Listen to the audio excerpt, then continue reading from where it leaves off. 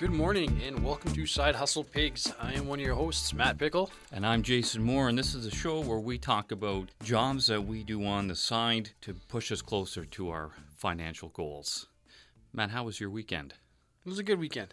What did you get up to? Got to relax a little bit this weekend. Oh, that's good. Yeah, not too much work. Got couple family dinners and my stepmom's retirement party. She finally retired. Right on. Spent a little bit of time playing some handball and then getting some homework done. Oh, good for How you. about you? Yeah, went to the Manitoba Museum. That was the first time I was there. Saw the Nonsuch. First time you've been there? Yeah, that's right. Yeah, Wow. yeah. And I did a lot of leaves and yard work, and I got it done just in time because this morning there's a lot of snow on the ground. Yeah, it was a cold bus ride coming in this morning. It was a slow ride into work. Everyone likes to take it real slow when there's just a little bit of snow on the ground. They're driving real slow. Everyone forgets how to drive on the first one. I feel like that's the case. Well, we've got a good episode lined up for today. We're going to be talking about some of our inspirations, maybe books and audiobooks, YouTube videos that we watch, quotes. Matt's got a selection of side hustles from a website. We're going to talk about them. And then we always like to keep it real, so we're going to go through failures and missed opportunities, some pitfalls and scams and unrealistic dreams, and we'll cap the show off with some noteworthy successes or failures. Inspiration and why we go out and do side hustles. Matt, do you want to start off? Do you have anyone or anything that inspires you? You know, there was a couple things. One, some of the people I've met, I think a lot of times we, as you get older, especially like our age, you start to kind of give up some of your dreams. Yeah, I was just talking about that. I was just talking about that with like when you're young, you're full of hope. Yeah. As you get a bit older, there's been a few failures, and it doesn't mean that there's no hope left anymore. Yeah. You know, I didn't go to school out of high school. I went to work and then I bought a house, which was great, and I sold it and bought another house, and that was okay. I lost a lot of money in that one, but learning experience. But you just start to feel like you get trapped, right? Yeah. And the big plans and goals you had in life start to feel like they're not going to happen. Then you get hurt, like I did, and that changes everything. And then you're scrambling trying to find a new thing. And then I met actually a manager through my side hustle, Mike Langrell, who really helped me just kind of set the dream again and find a new dream and what I wanted. Right. Yeah. I went through that in my 30s. I feel like. Yeah. For me, it's like, well, the truth is we are where we're at because of all the decisions we've made up until this point in time. I honestly believe 100%. And I honestly believe also that there's more decisions that we can make to get us out of the situation. What are you willing to let go of that's holding you back? And that could be like material possessions, or that could be some other. But you're on that route right now. Well, that's why I came back to school. That's right. I didn't like where my life was going. Not that I had a bad life. I have a good life. I have a nice house, a wife, 3 dogs, but I hated my job. Yeah. And that just kind of ruins everything. It does. You come home in a bad mood. Nothing's quite. I have been there where you think that you can go in, you can put a day of work in, and then come home, and then live your life. And I did notice that. And when I had those exceptionally bad days, I couldn't shake it when I got home. I couldn't do something that I wanted to do. I only just kept thinking about how bad a day I had, and I throw myself into like YouTube videos. Or you're doing anything. You want to form a distraction, some sort of, and that can take you only so far. Yeah, and I find if I get into those funks that would last a couple of weeks, where I just hate everything about almost everything. Yeah. And then eventually I'd get out of it, but yeah, it's not fun. And I kind of came up with a rule for myself that when work stops becoming fun, when you have more bad days than good, it's time to look for something else. Absolutely. And it doesn't have to be like a suicide mission where you just quit work and go out. You just start putting into place a small plan that you've developed. Start figuring out. And I started, when I really started looking at school and stuff, I had my review about a year ago at my last job. And for a year, I busted my ass. I ran the department for my boss. I did everything. So it brings me in to give me my review and probably a raise. He starts off by saying, well, this is going to be good for you. Well, if you do more, it's going to be good for you. But if you do the same, it won't be as good. Oh, man. And I looked at him, and I've never sworn at a boss before. He's a friend of mine, and he's going to become a client of mine on Thursday. But I said, "Are you fucking kidding me?" I'm like, if it wasn't for me, you wouldn't have a department right now. Yeah.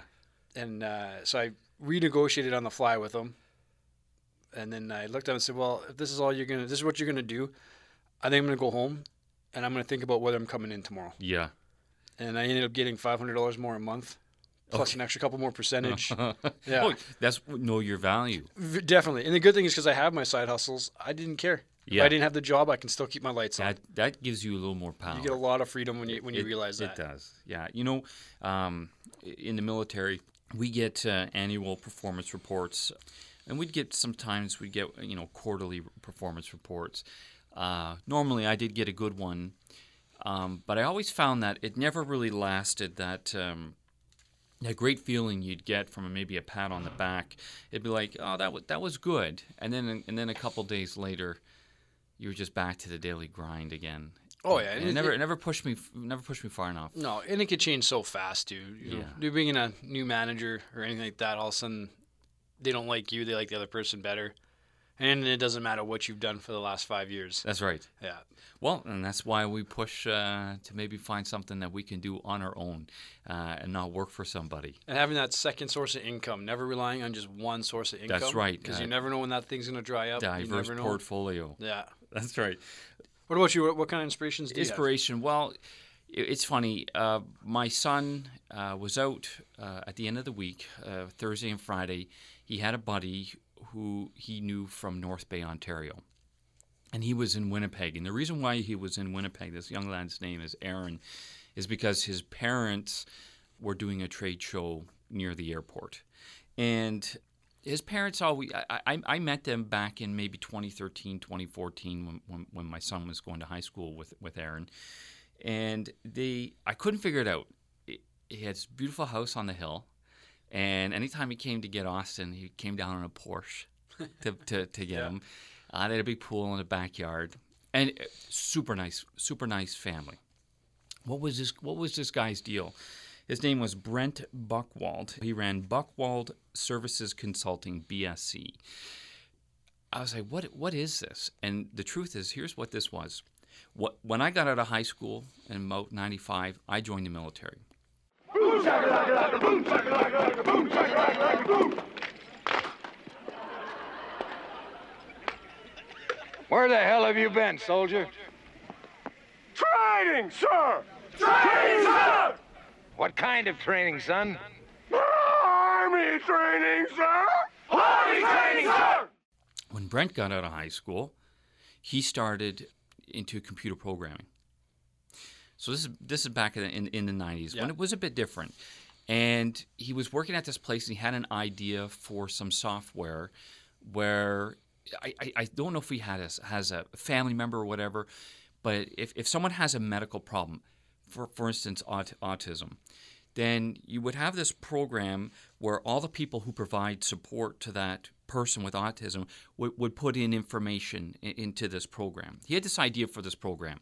And where he was working, they didn't want to take it on. And so he developed it, like many of these stories. He did it on the side, on his own time. And he created it, and it's called AIMS, Alliance Information Management System. And basically, that is what it's for. It's like he's kind of expanded it, but not very far. So if someone's got a medical condition, or someone has a mental health condition, or someone is in long-term care, and you have this support team that needs to help you, and information needs to be shared, and they do it on this program. And he's done this since probably 94, 95. Wow. That is almost like a miner who has struck a vein of gold. And he has been there doing that. He found his niche. And I can't believe how I'm sure that the programming has changed, but his focus hasn't really changed. It's always been on someone who needs support. Yeah. So for me, I find that inspiring. His office is his home. His employees are his family. Nice. It's like, and they live a pretty good lifestyle. So yeah, that's a little inspiration. It's maybe not a famous person, but But, there are a lot of closet millionaires out there. I'm yeah, sure that guy is, yeah, and you would never know unless you talk to him. Even like I know a couple, like Mike Langrell, who I'd mentioned. You go to his house. It's a beautiful house out in Headingley, yeah. big lot, but it's not brand new. Okay. He bought it He bought it a bunch of years ago. He pretty much, did the Rich Dad Poor Dad thing, buy the cheap, the ugliest house in the nicest street, and fixed it up. So it's now, I think it's probably worth close to $700,000. Wow. But it's not it's nothing. It's not $1 million new build, right? This is the house that they just bought it. They fixed up the way they wanted it. That's a Rich Dad Poor Dad thing. Buy the worst house on the nicest It street. was Rich Dad Poor Dad or one of them. Yeah, you Okay. buy the nicest house or the worst house on the nicest street. When I was moving to Winnipeg, we had a real estate agent who was very adamant that we stay in certain. He was very good. He was a very good agent. He wanted us to stay in the right neighborhood, and it always seemed like he was showing us the crappiest house on that street. Yeah. But you know what? Now I see where I see how that can happen, because you can have the nicest house on a crappy street. If your neighbors don't play along, your home value doesn't go up. But if you buy that crappy house and then you bring it up, anyhow. Oh yeah. I didn't realize that was the thing. Yeah, it worked for him, and I know what he makes. I can go on check. I can go actually online and check and see his income, and he's making passively $20,000 a month. Oh man. He still outworks pretty much anyone I know, so he's making $40,000 to $50,000 a month right now. Is he working right now, like on Monday morning? Is he? He'll be in the office at 9:00 this morning to run training. Okay, to with new run staff training and get his paperwork done, and then he'll probably have minimum of 4 appointments today with clients. Minimum every day. Huh. Yeah. But again, you go to his house. It's a real nice house. You look at the house. He's got some money. But then he walks out in like right now. He's probably in his big brown coveralls. Looks like he's from Woodlands, Manitoba. Okay. So it looks like a hick. Bit of a mullet. Yeah. Real big guy. He was actually drafted, I think, by the Calgary Stampeders to play for them. Goodness. And you would never know he had the money. And then he opens up his garage and he's got a 800 horsepower Corvette. He's got his Honda Shadow, and he's got somewhere, I'm not sure where they are, but he's got 7 or 8 classic cars somewhere else off the property. But you wouldn't know just by sitting down with the guy. You would never know that he has the amount of money he does. Because that's to him his I guess his idea of wealth isn't to show it. Yeah, him and his wife is more just what they can do. What they can do. Right? One of the things they used to do, their daughter school used to be right across from their house. Right. So they'd go home at lunch, pick her up, and barbecue. There you go. Take the afternoon off. That's pretty nice. Just because they can. That's right? a good lifestyle. And he doesn't have to work if he didn't want to, but he still goes out and does it. And I also knew another guy. His name was, I can't pronounce his full name. I just called him Nish. He was a client of mine when I was working at one of the Ford dealerships. And kind of secondhand information. I know he's got money, but he actually made those emergency shutoff valves for hot water tanks if they start to leak. Yes. That was him. Oh wow. He made it as a high school science fair project. Okay. And then sold the rights to, I think, LG or something like that. Oh my goodness. And I heard, I don't know if it's how much he's asking, but I heard he's getting like $100,000 royalty check a month. So he's set too. He's set. And he's a paramedic. Because he wants to work. He wants to be a paramedic. I don't know if he works full time, but he's got a big Ford Raptor. Yeah. He's got, what else he had? He had the SRT Cherokee. Top of line Grand Cherokee, like $80,000. Okay. Yeah, just one of them. Again, super nice guy. Never would know. Honestly, I knew he has money because of the truck he drives, but never knew that it was that much money coming in. I see a book. You've brought a book in here. Yeah, when we talk about inspiration, one of the guys I've been following, you've heard of him, is Jocko Willenick. Yes. So the book I brought in is called Extreme Ownership by him. You had a chance to look at that one at all, or heard about it? No, I haven't. Basically, it's just owning everything in your life. We say owning, like being responsible for? Like, it's just, everything is, you need to own your mistakes, own your faults, your successes. Okay. So what he does in this book is he'll talk about a military operation where he learned a certain principle of this, of ownership. And then now that he's out of the SEALs, he's doing corporate training. So now he'll tell about how he's able to use that in corporate training. So translates it. The one that always kind of stuck with me is there was he talks about a friendly fire accident they had. Okay. He was running an operation, a mission in Iraq, and some of the Iraqi soldiers got shot because they got caught in crossfires between his own soldiers. And he says that that's pretty much career suicide. You lose your commission if that happens. Yeah. So the big admirals and whatever else came in. And he had a debriefing with him and all his guys. And in front of the admirals, he goes, "Whose fault is this?" And most of his guys put their hands up saying it was their fault. It's my fault. I didn't tell you that I had moved position. It's my fault. I didn't radio in to double check. And he said, "You know what? I thank you guys for doing that, but I was in charge. It's my fault. Yep. If you weren't where you're supposed to be, it's my fault for not being clear enough. If you didn't radio in, it's my fault for not letting you know that you needed to." In the end, he gets to keep his commission and keeps going. Right? And then that's something that I kind of taken from that book is no matter what happens, good or bad, it's my fault. Yeah. If it's my client, it's my fault. If it's when I'm training new advisors, I had one girl get mad because the tech made a mistake, and she got yelled at. She said, I'm not even the mechanic. It's not my fault. I'm like, it is your fault because you're the one that the customer sees. That's right. She said, well, that's not fair. I said, you know what's really not fair is if you screw up, it's my fault because I'm the lead advisor. And she just looked at me and said, and if I screw up, it's Kyle's fault because he's my manager. That's just the way it works. That's right. Own it, apologize, and let's move on. Well, it's a confidence thing, too. I find that people...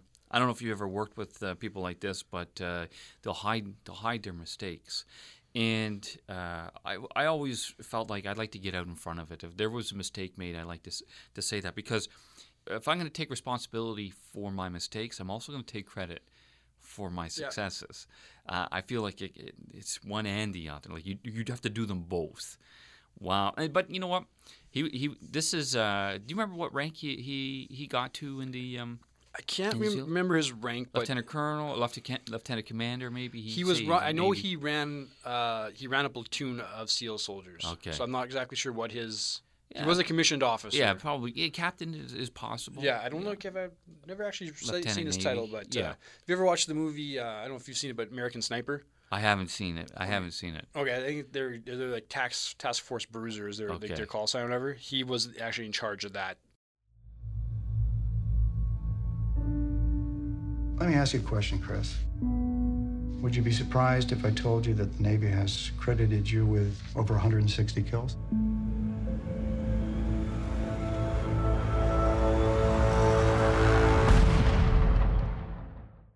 Do you remember how long he was in the military for, on or about? I don't think it actually ever says in there. Well, I might, but... it doesn't matter. I'll see if I can find it. You can gain, as an officer, you can gain so much experience even within the first 10 years. And he was active, too. He was on active duty. Oh, yeah. Wow. Yeah, he did Afghanistan, Iraq, in the heavy areas. Right. Yeah. See, I didn't bring a book in, Matt, because I could not find this book, but I have to tell you about it. So my book, I was in the military, and I remember reading this book in an Army Jeep waiting for my commanding officer to do something. It was on an exercise where I spent a lot of time waiting in a Jeep to go pick up the commanding officer. So I had this book. I got it from the library, and it was a book about startups, and I think it covered maybe 4 or 5 different startups. This lady who and her husband who ran a bed and breakfast, and there were some others. But the one that really stuck out was Fred DeLuca, who was the founder of Subway. Okay. And I realize now he passed away. He passed away, I think, in 2015. But basically, it was how this business started in, I believe, Connecticut, and how it started with the very first store. What he did and the changes he made early on, and how it kind of worked and kind of didn't, and how he kept making adjustments until the first store was running pretty good, and he realized, I bet I could open a store in another end of town. It became a second store, and then it became 4 stores, and then it just kept going. I think he was around 100 stores, and they were all successful, and he thought, I bet I could tell other people how to run stores, and he gets this idea of how to franchise his or to get a bunch to tell franchisees how to run their business, and he actually does that. But I also realized now, and that was very inspiring for me. Like I wanted that. Of course, I was miserable as a private or a corporal in the military. That's something I wanted. It wasn't until later on I realized you also want to read stories about failures Yep. as well. So I think that's why maybe I liked his story is he was succeeding but not completely, and then he made adjustments and he almost failed but didn't. I want to know. I don't want to hear all the glory stuff. Yeah. I want to know about people who failed also. Yeah, and that's the thing when you listen to all the success stories. Multi-level marketing is big on this. They sell the dream, right? They'll sell everything that could happen, and truthfully, it could.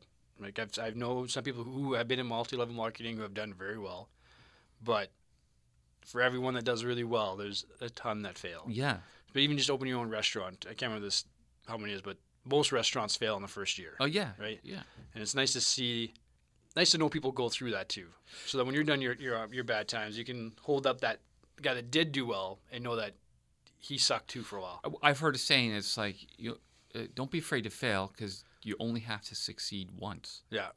And I agree with that. I want to know that other people failed. I want to know that if I fail, it's okay because I'm going to give it another shot or I'm going to try something different. Yeah. Yeah. It's not a life sentence if you fail. That's right.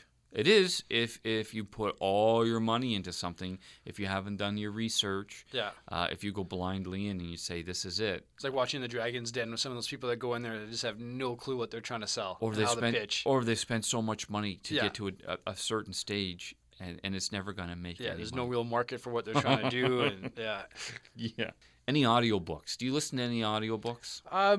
The only one I have right now is The Compound Effect in my car. Well, I think I've heard this one. Yeah, it's from Darren Hardy again. Yeah. From the owner of Success Magazine. Yes. Yeah, and it basically again talks about doing all the right things and just keep doing them. Right. And even though today it's going to feel like it didn't make a difference. Getting up and reading first thing in the morning is something that's going to compound eventually for you. And just sticking to those little things so that they compound and build up. And finally, you're going to be that, maybe that 10, 15-year overnight success story. Right. I am not listening to any right now, but I did have an audiobook that did inspire me. This goes all the way back to probably 1998 or 99, and the book I think might have come out in the 80s. I heard it in the audiobook format, which was on cassette, and it was called Neuro-Linguistic Programming, so NLP, the New Technology of Achievement. NLP, the new technology of achievement.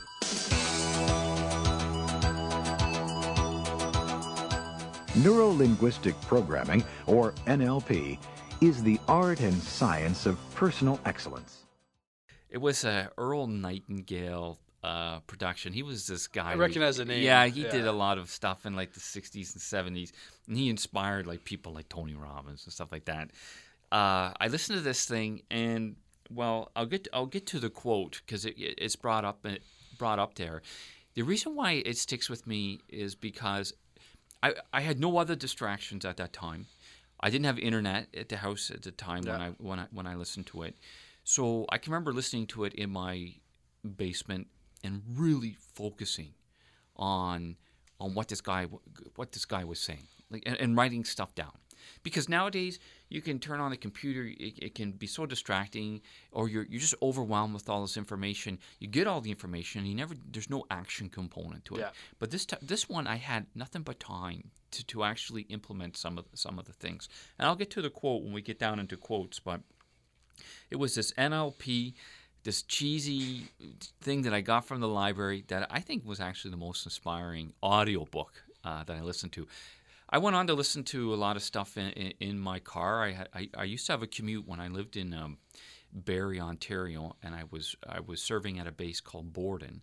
It was about a 35, 40-minute commute, and I would put in audiobooks from the library, self-help. I couldn't get enough of it, and it just made the drive go so fast, and it felt productive, and it felt right. It felt like I was doing something good for me. And I think the sad thing is most people don't do that now, and it's so available.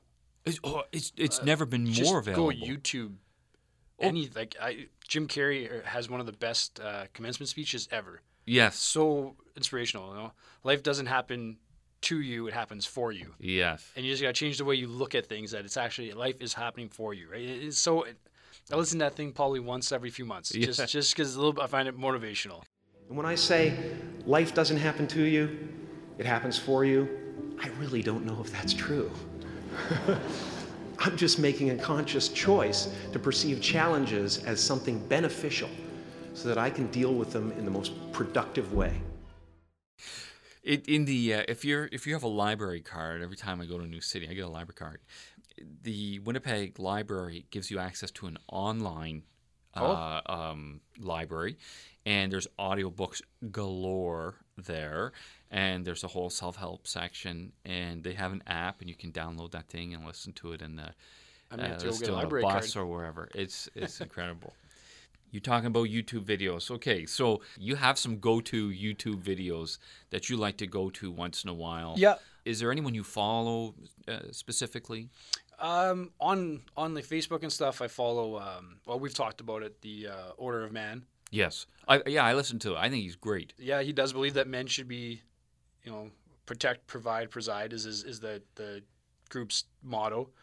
But I listened to one where he said, by me being the best man I am, it gives my wife a chance to be the best woman she can be, which again helps me be the best man that I can be. Another thing he said was like, don't be another child for your wife. This is the kind of stuff when he says be a man, he's like, help, be a partner, be someone, be better, be accountable. Be accountable. Yeah, it's not like be the boss. It's not what he's saying. Yeah. But he was really good to watch. And then there's a book, I have another one too. But I first listened to him. He's I go back to a lot of military guys for some reason. I've never been in the military, but it seems to come up.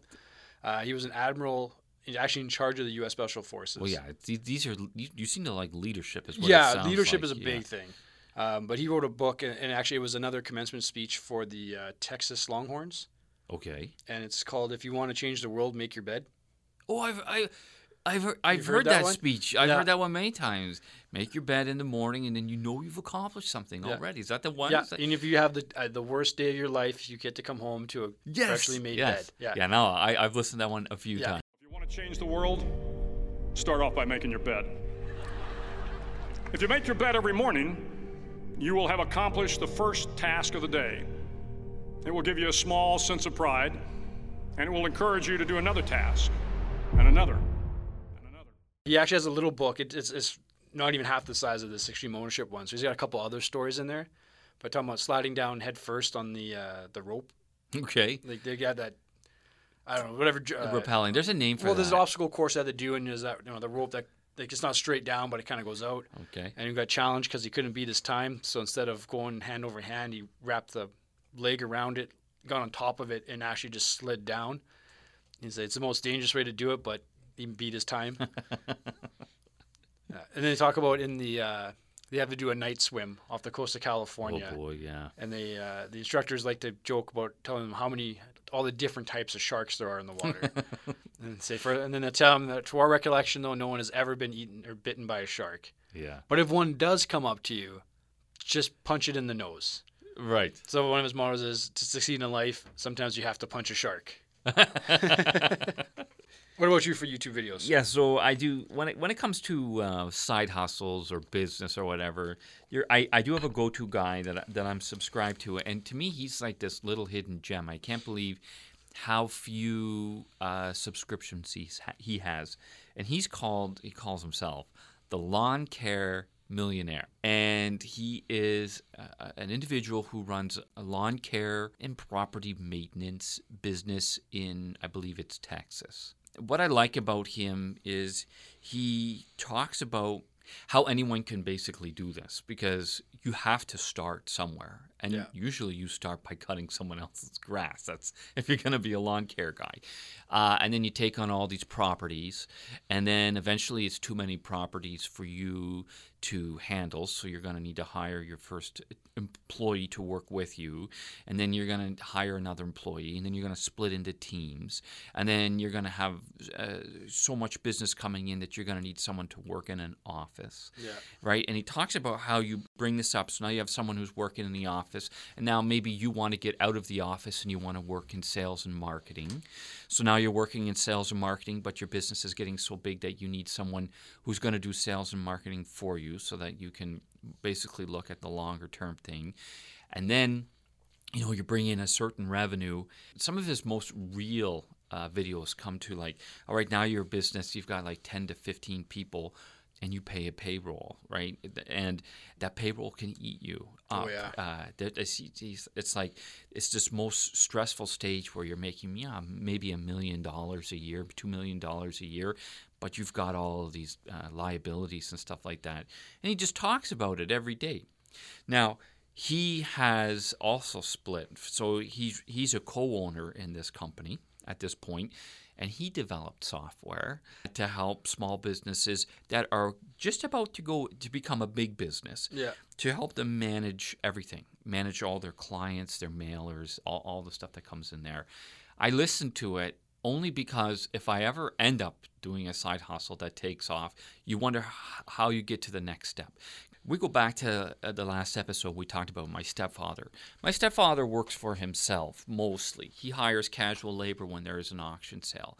But it's him all the time. And and when the PIG, we talk about PIG, passive income generator, my stepfather is, as an auctioneer, is not close to that at all.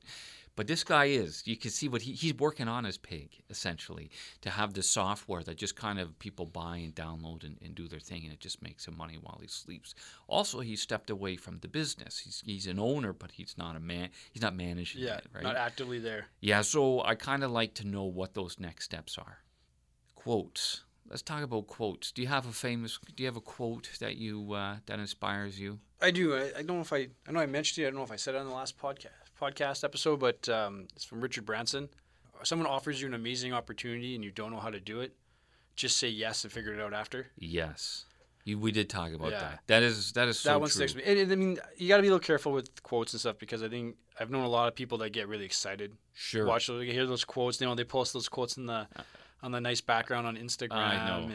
And they listen to a lot of the same YouTube stuff I listen to, but then they just don't do anything That's right. with it. It sounds good. Yeah. Right? Oh, that sounds right. But there's a deeper meaning, and you got to do something with that. Yeah. If you don't get off your ass and actually go to work, all the quotes in the world, all the motivational self-help books, they're not going to do anything for you. I totally agree. Yeah. Yeah. My quote comes from that neuro-linguistic programming thing, which I think goes all the way back to Earl Nightingale, probably in the 40s and 50s. He used to sell records. You could get self-help records. And this quote, I think you've probably heard it before. I know it's true because I implemented it. We become what we think about most of the time. Here's the key to success and the key to failure. We become what we think about. Now let me say that again. We become what we think about. Throughout all history, the great wise men and teachers, philosophers and prophets have disagreed with one another on many different things. It's only on this one point that they're in complete and unanimous agreement. Yes. Have you heard that before? Yeah. It's so true. It's a risky quote because it can be positive or negative. Yeah. I remember someone telling me once, if anyone talked to you the way you talk about yourself in your head, you'd punch them out. Isn't that true? Yeah. It is. It's hard to force yourself to think positive, especially, and be honest, in our world where everybody talks negative, especially younger kids in our the grade class we're in. Oh, my assignment sucks. Oh, this is so stressful. Oh, I have anxiety. Change the way you say those things. Absolutely. Like they say when we do the journalism thing, I get to write this. That's really true. It makes a huge difference. But I mean, we have some life experience here. Every day I wake up and come to this college, I'm grateful. I cannot tell you how grateful I am. Yeah. I do the work. Yeah, some of the work is like, but at the same time, I know I'm going to get feedback. It is an opportunity. Yeah, and we can see it as a stepping stone for what we want instead of just. I think some of the younger kids maybe this is all they can see at this point is just getting through this, where we can see. That's right. The bigger picture. That's right. It'll still help them. H helped us out on that one. When we come back, we're going to have a look at some of the top side hustles as per an internet website that Matt has selected here. Stay tuned. Let's all go to the lobby. Let's all go to the lobby. Let's all go to the lobby to get ourselves a treat.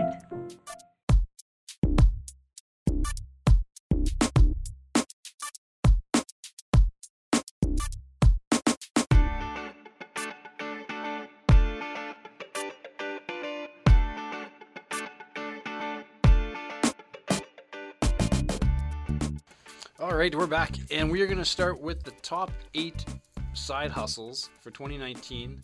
This is going to small business website, thebalancemb.com. Okay. So number 8 is flipping. So what they mean by that, I'm assuming they don't mean houses because I don't see anything in there, although that is a good...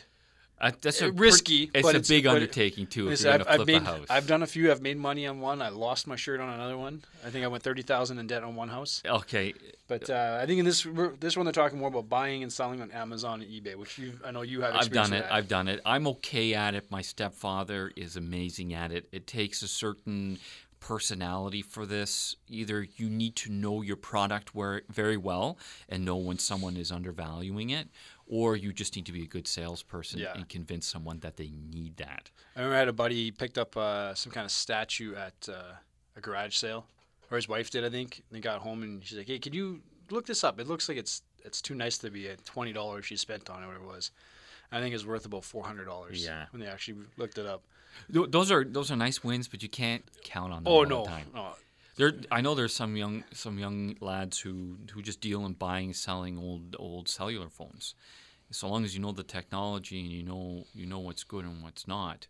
I also know that a lot of people buy phones and ship them back overseas to the Middle East or wherever. I've sold cell phones, and that seems to be where they go. I heard, a lot to India. Yeah. So someone was telling me that if you steal someone's phone here, they can lock it out completely, but you can send it to India because they don't run on the same thing. So if you ever lose a phone, it's probably in India right now. I wasn't selling stolen phones. Number 7 is virtual assistant.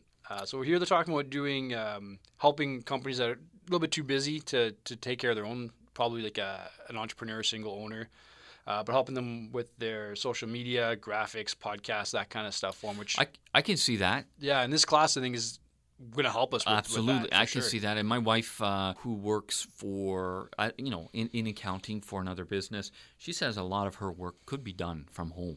Yeah. As opposed to being done at the office. Well, especially now with social media. I mean, that's just... You don't need to be... Anywhere, anytime, pull your phone out and you can post about it, right? I can see that. Yeah. Number 6, baking or cooking. So baking, cooking, making your cookies and cakes. I have a couple of friends that do cakes on the side. Yes. At home.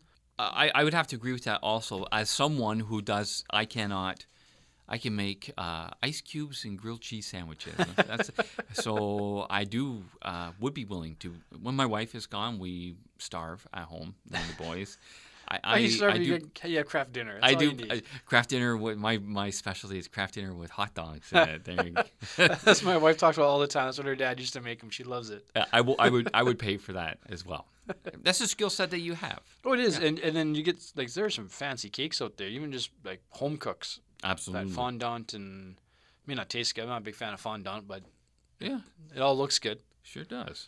Number 5 is TaskRabbit. So going out and again helping businesses with their tasks, cleaning, decorating, delivery, running their errands, event planning, staffing, personal assistance, furniture assembly. Okay. Just put a sign outside of IKEA for that one. So TaskRabbit, I assume, is like software. It's like a program that like links people up, people who are willing to provide a service to people who need a service. Yeah, they compare it to the Lyft and Uber of helping people with their various tasks. I feel like the TaskRabbit makers are the real winners of that. That is actually a good idea too. There's a few times I wish I could have paid someone to do my IKEA stuff for me. Yeah, absolutely. Babysitting and companion care. And it says here, not just for kids, adults are able to charge a premium because they have the experience. For babysitting. For babysitting, yeah. Again, these are side hustles. A side hustle means, why is anyone ever going to do a side hustle? Well, they need to make ends meet, or they want something. They need something, and they need money for it, or they want something. There's always more money there's more month than there is money. Yeah. So this is something, you can't say that you can't make a little extra money on the side. Yeah. Because we all, if you're a responsible adult, we all have something that we can offer. Okay. Number 3, online services. So Fiverr, which you said you had some experience with. Yeah, so Fiverr, I remember it coming out, or I remember using it all the way back in 2011, 2012. And the idea behind this was you would base a service and it would be $5. And so the way it worked would be the way I started using it was I had an idea for business and I wanted a logo. So I go to Fiverr.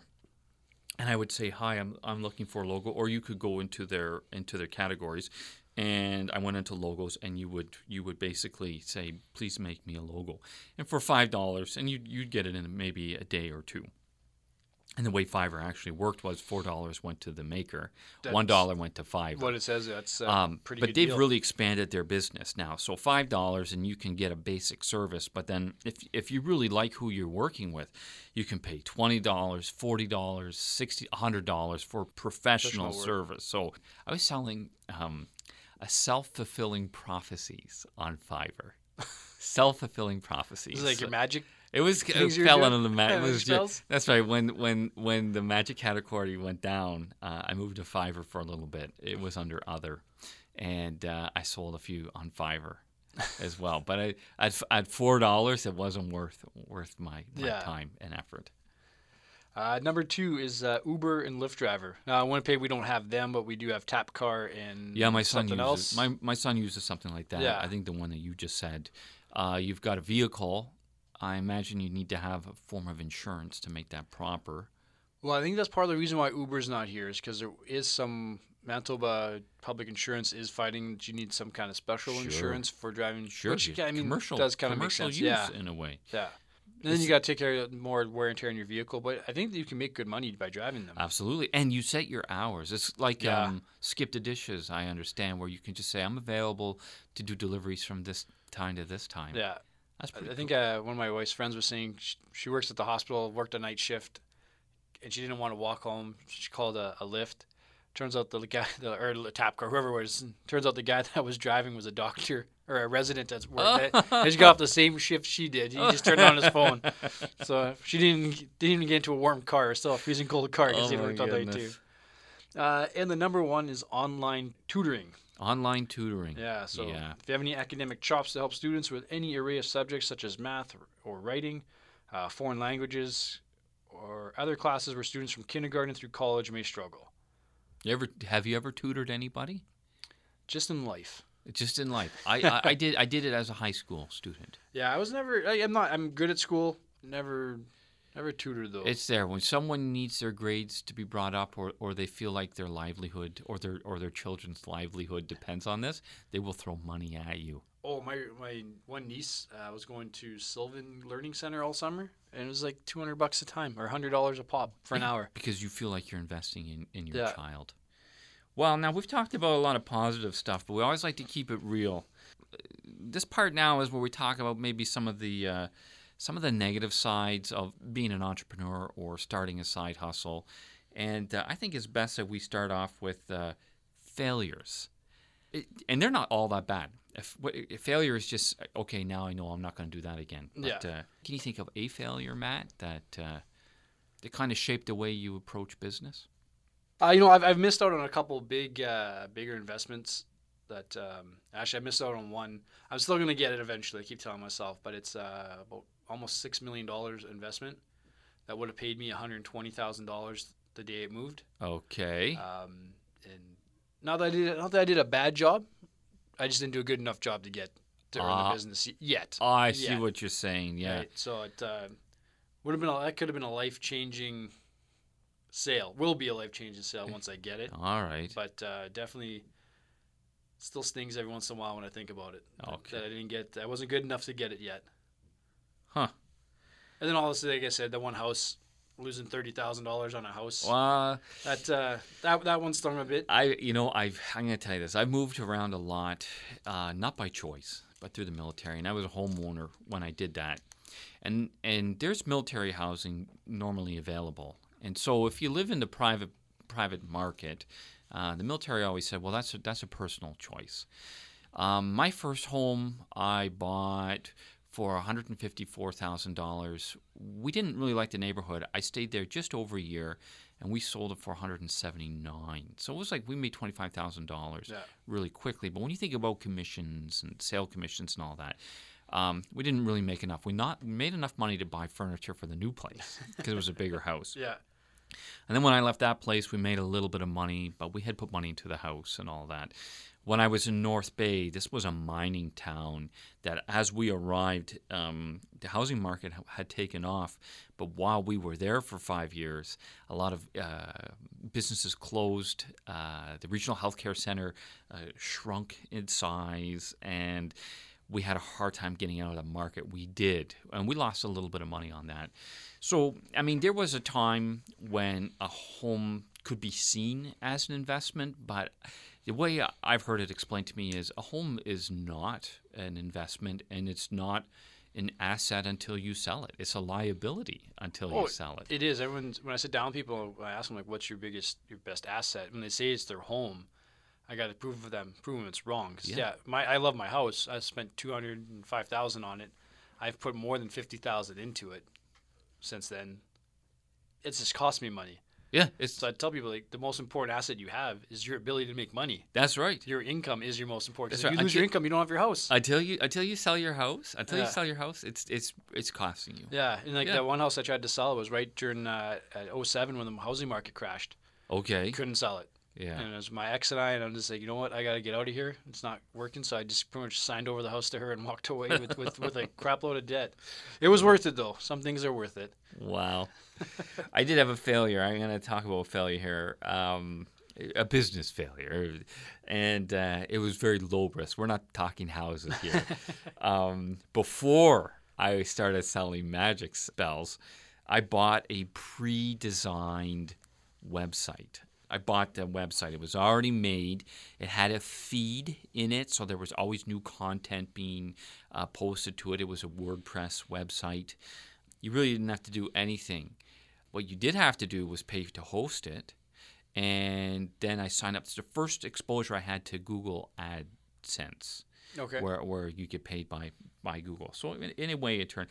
But the site did nothing for me. Because what could I expect? I didn't do anything either. Yeah. One thing it did do is expose me to WordPress. I learned how to work that, and I got Google AdSense, which I did apply to my YouTube channel, and I did make money on that. But the actual magic website that I bought, brutal failure. Yeah. And missed opportunities. I know you just covered you were talking about a missed opportunity there. Yeah, well, I actually had a couple. One was okay. I mentioned last time was that landscape snow removal company. Yes. I kicked myself for that one. The other one was when my dad retired from transit. He looked at taking out the buyout, like pulling his whole lump sum out and buying Tim Hortons. Right. Enjoy the taste and flavor of a Tim Horton donut, the aroma of our coffee and the smile we save for you. When you get the urge for freshly brewed coffee, freshly made donuts, head for your favorite donut shop, Tim Horton. Oh, wow, Tim's, yeah. But when we looked into it, I think he was going to pull out around $300,000. To buy Tim Hortons was $400,000. Okay. To buy into the franchise. And I think I believe that didn't even include the building. Oh, boy. So my dad's like, I don't want to work it. I'll back it. You take care of it. Yeah. But it's a lot of work. I know a lady who owns 3 now. Yeah. And her life is Tim Hortons, and she does deal with staffing problems, and sometimes they do forced renovations and that's the one bad thing about a franchise is you don't have a choice. You don't have a choice. It's going to cost you $1 million. You got. But boy, oh boy, Tim Hortons it's a known brand. Like people flock to it. They make money. No matter what, I'm sure they're still making money. I don't think I've ever seen a Tim Hortons close. I would invest in something like that, but I wouldn't want to be involved in running it. I feel like the creativity is blown clean out of it. I'm not a creative in that sense. That's true. Yeah, you follow the book on that one. Yeah. Yeah. For sure. You got any failures? Failures. Or sorry, missed opportunities? Missed opportunities. Yeah, I just one that goes back to when I was a kid. I was always at the auction sale. My stepfather was selling a box of comics. He was kind of elbowing me. So maybe you want to buy this box of comics. I was allowed to bid on stuff. He would just say, he'd announce to the crowd, Jason doesn't own this product. We don't own this product. So he's bidding just like, it was a box of comics. They were old comics. Not like superheroes. They were like cowboy comics and stuff like that. Okay. It got to a certain price. Oh, I can't remember what it was. Maybe $85, $90. And I backed out. I had the money. I just felt like that was a lot of money. And so I backed out on that. There had to be 100, 150 comic books in there. I mean, if you sold each one for $1, you would have made your money back and more. So this guy buys them, and at the same time, we were doing card shows and comic shows like on Saturdays. So this guy buys it. He's one of the vendors on our card shows. He sets up shop, and he pulls out one. He goes through. At that time, they had a book that would tell you the value of just like the Beckett books. The old yeah, cards. that's exactly. Yeah. And there was one buried in there that was worth $100. It was, and then everything else he had there was gravy. And it's like, oh man, I should have done it. I should have. That could have easily gone the other way, though. It could have gone the other way. Sometimes you don't have a lot of time to make that decision. That's the thing. At an auction sale, that's like. That's an extreme. You've got to make a decision within minutes or seconds sometimes. But sometimes a business opportunity comes and either you're ready to make that decision or you're not. Yeah. Yeah. And if you're not ready, chances are you're going to pass it by. For pitfalls and scams. Yeah, pitfalls and scams. Okay. When it comes to, I think this kind of side hustle, I think this is huge. No matter if you're working for your own business you just started or you're getting involved in one of the other startup companies, Lyft, Uber, It Works, all those things. I think the biggest thing is people get so excited off the start. So excited. They're gonna take on the world. Yeah. Then they get punched in the mouth the first time when someone says no, and almost none of them come back. I know. That's you know what? I was going to talk about something different, but that one is true. Giving up too soon. Yeah. Not anticipating an unhappy customer or client. That happens. Oh, yeah. It took me 3 years to get my mother-in-law to invest with me. But you did it. Eventually, yeah. I had to prove that I was serious, that what I was doing was serious, and that I was learning, and I knew what I was talking about. Yeah. But it takes a lot of no's. Well, what happens there? Like there is a lot of energy when people want to start up. What is energizing them, though? It's the dream that people can sell you. And that's fine, and you should have that, but it's too far off. You got to make little waypoints along the way and say, I just want to get to this point first. Yeah. And then this one, and eventually I'll get to where I'm going. When people look at starting with me, I'm very honest with it. I truly believe you can go make a 6-figure income doing this, financial services. If you want to do it, you can go do it. Yeah. And I challenge you to go do better than me because I want you to. But this is what's going to happen. You're going to sit down with the first few people and you're going to get a bunch of no's. a lot of your family's not going to return your phone call again for a little while. If you can handle all that, if you can get through all that, now you've earned the right to go make money. Have you ever been scammed or thought you were getting into business as a scam? I've never actually gone into those businesses. I sat down. I've had people talk to me about, like I said, this one kid at Chapters looking at the self-help book. So I started talking to him. You can tell he's trying to start recruiting me for something. And so I asked him, what company is this? And he didn't want to say it. And finally came out as some kind of version of Amway. Yeah. Which, nothing wrong with Amway. No. You can make money at it. That's how that is, But he wouldn't really tell me what he did. And so I exchanged numbers with him anyways. He gave me a call later on. I'm like, so what do you do? And he's like, well, we don't tell people up front. We tell them in stages. And I just went, you've already lost. Isn't that? Like, if you can't tell me in 5 minutes what you do. I don't think he could articulate it. No. And then he kept talking. He wouldn't take a no for an answer. So I finally just asked him because his manager wanted to meet me. And I said, well, how much money does your manager make? Oh, I don't know. What's your manager's beliefs? What does he do outside of here? Like, what's his core philosophy? Oh, I don't know. I know he does well, though. Yeah, right. And I just said, well, this is the guy that I take my coaching from. And I think it's important that everyone has a coach. Yeah. Find someone that's where you want to be and get them to show you how to get there. Sure. So as my coach is $5 million net worth, likes helping people. He does this and that. Like, this is the guy that I follow. So unless your guy can do that and will show me on paper, pull out his bank statements and show me that, prove to me the volunteering he does and all that stuff, I'm just not interested. Kid was hooked on a dream. Yeah, I never heard from the kid again. There you go. I even tried calling him once, like a couple months later, just to follow up, see how he was doing. Wouldn't even answer my phone call again. Oh, I do have a scam. I want to tell you about a scam that I've been exposed to. And I think the reason why it almost worked on me was because it's like anything else. I really wanted it to be true. I was selling a motorcycle on eBay because I had already purchased another motorcycle. Yeah. So I'm trying to get some money back here. Basically, the scam came in as we're very interested in buying your motorcycle. It's going to be used on a movie set, which was realistic because this was an older motorcycle from the 70s and it had that kind of style. So I almost believed that. Well, I did believe it initially. All you had to do was, we'll send you a check. Please help with the shipping. Like, it has to go on a crate and it's going out to BC. I'm telling you, at that time, I was okay with that. I was like, oh, this is really... I had the same thing with my bike when I sold it. This is really cool. And then in another email was like, okay, if there's anything left from shipping, we're just going to need you to, send it back to us. You can send it by Western Union. I think at that point, the bell kind of went off. But they're like, look, you're going to cash a check. You're going to have the money in house. So don't worry about it. That idea of having the check and having the money in my possession, that kind of made me feel good. What I didn't realize was banks are obligated to cash international checks, but they can still do an NSF recall on that, and you're out all the money, and you've already sent back money. So I almost I ended up pulling the bike off of eBay.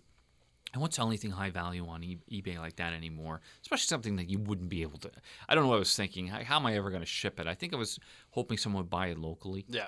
The whole lesson behind that is, well, that's what I really wanted. And so you start to let things slip because you want it so badly. Well, at least you looked into it. I did look into it. Yeah. And I didn't get caught. And I didn't cash a check. I didn't even receive the check. So, yeah. I had the same thing when I tried to sell my bike. They sent me a check for like $1,000 more than we agreed on. Uh-huh. So I emailed the guy. He goes, oh, yeah, my assistant made a mistake.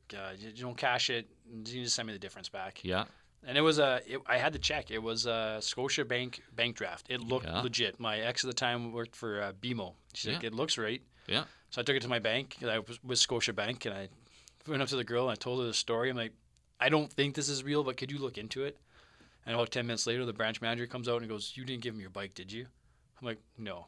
He goes, yeah, this is fake. Any unrealistic dreams? Now, when you told me your vision in the last episode, you're very clear. So I feel like I'm more of a dreamer than you are. Do you have any unrealistic dreams? Or maybe then in this case, do you know anyone who dreams unrealistically?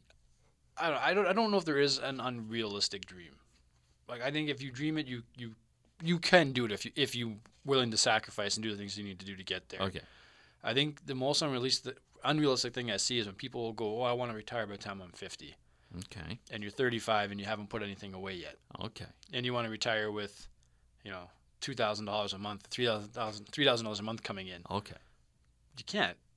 Unless you're willing to drastically change your lifestyle. That's kind of the unrealistic. And people, I think that's lack of education. That people just aren't taught actually what investment is and how to retire. Or maybe they don't recognize. Would you say that there's some sacrifice involved in saving money like that? They don't realize what they might need to give up or how much harder they might need to work to get to that stage? Definitely, yeah. I mean, the side hustle opportunity is there for everybody. It is. Right? And that you go make an extra couple $100 a month and you just invest that. Yes. You're going to be good. Absolutely. Right? If you save 10% of everything you make, you can retire comfortably. Yes. But if you don't start saving till you're 40, now you got to start saving about 50% of what you make, and it's just not going to happen. We all know it. We've been told that. I've been told to save 10% since I think I was 19 years old, maybe even younger. They told us that in the military, save. They told us all along. But then life gets in the way. Yeah. Something happens. I totally understand. I've had money, then I lost it, to having to fix the house or do whatever. So just, again, people have these expectations of these great retirements, and you see it on TV all the time, retire on the beach. Yeah. All those, Freedom 55 and all that stuff. My unrealistic dream, I have this thing I like to watch YouTube videos about boats, sport yachts specifically. Yeah.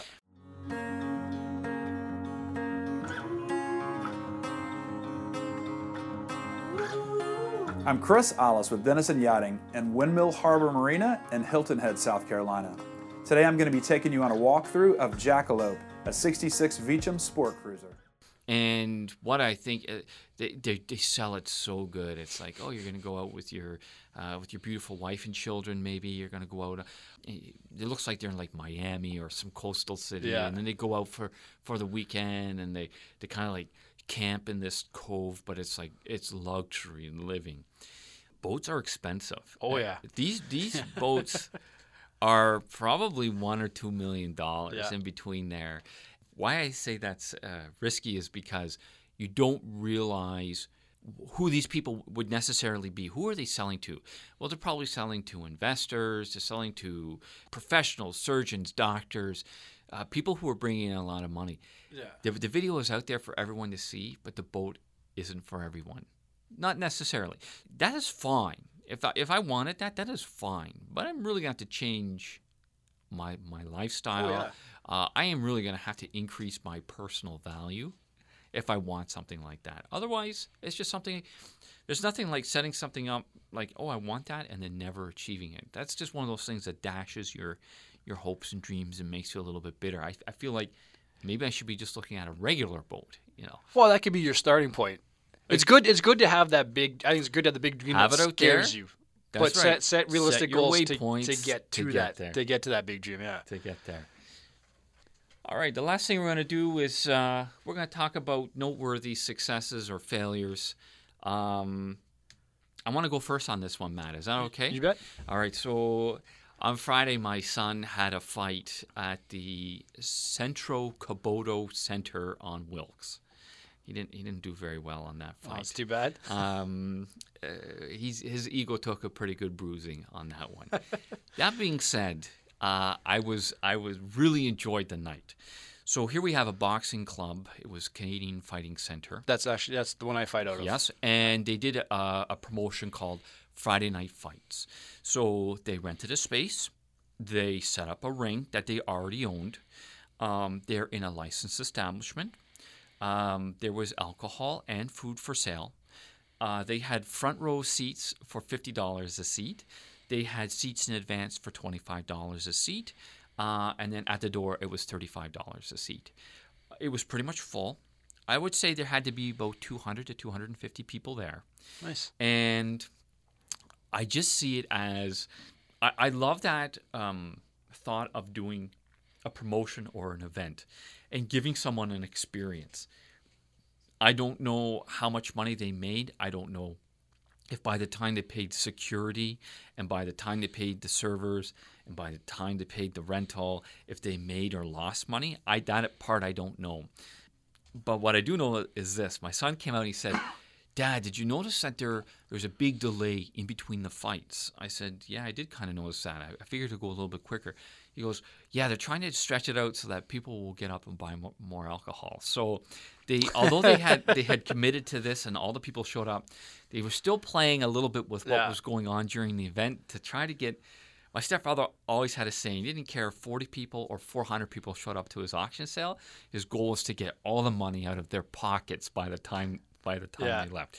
I like to see stuff like that. It's very inspiring. Someone was out there. They were going beyond what they normally do. They don't normally do that. They're a boxing center or a mixed martial arts center. They're a training center. Yeah.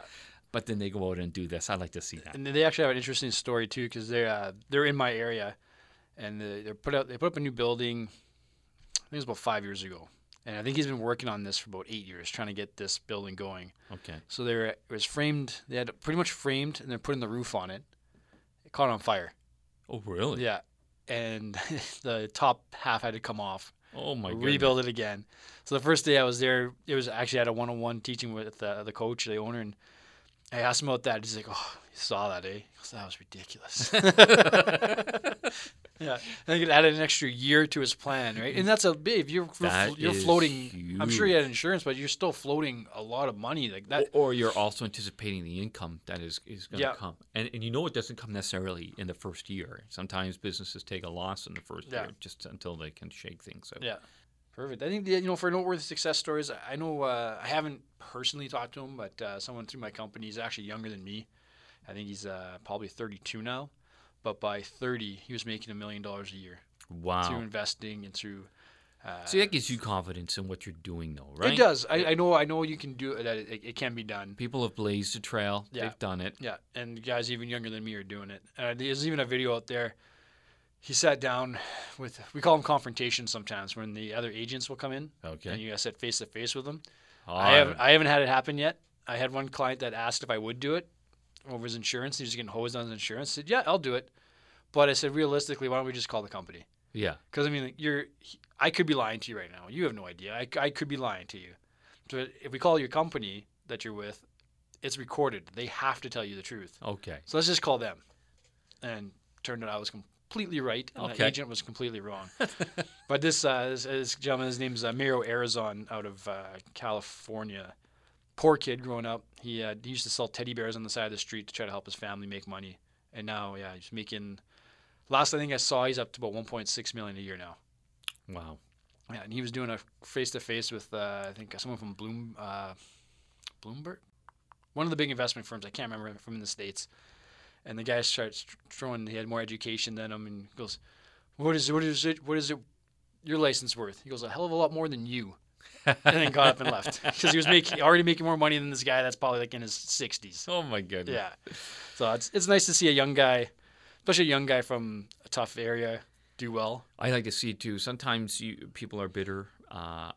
There's no sense in clawing people down. It's like I like that. I like to support people like that, and I always want to see someone do well. I don't care if I don't even like you. I still want you to do well. That's right. Yeah.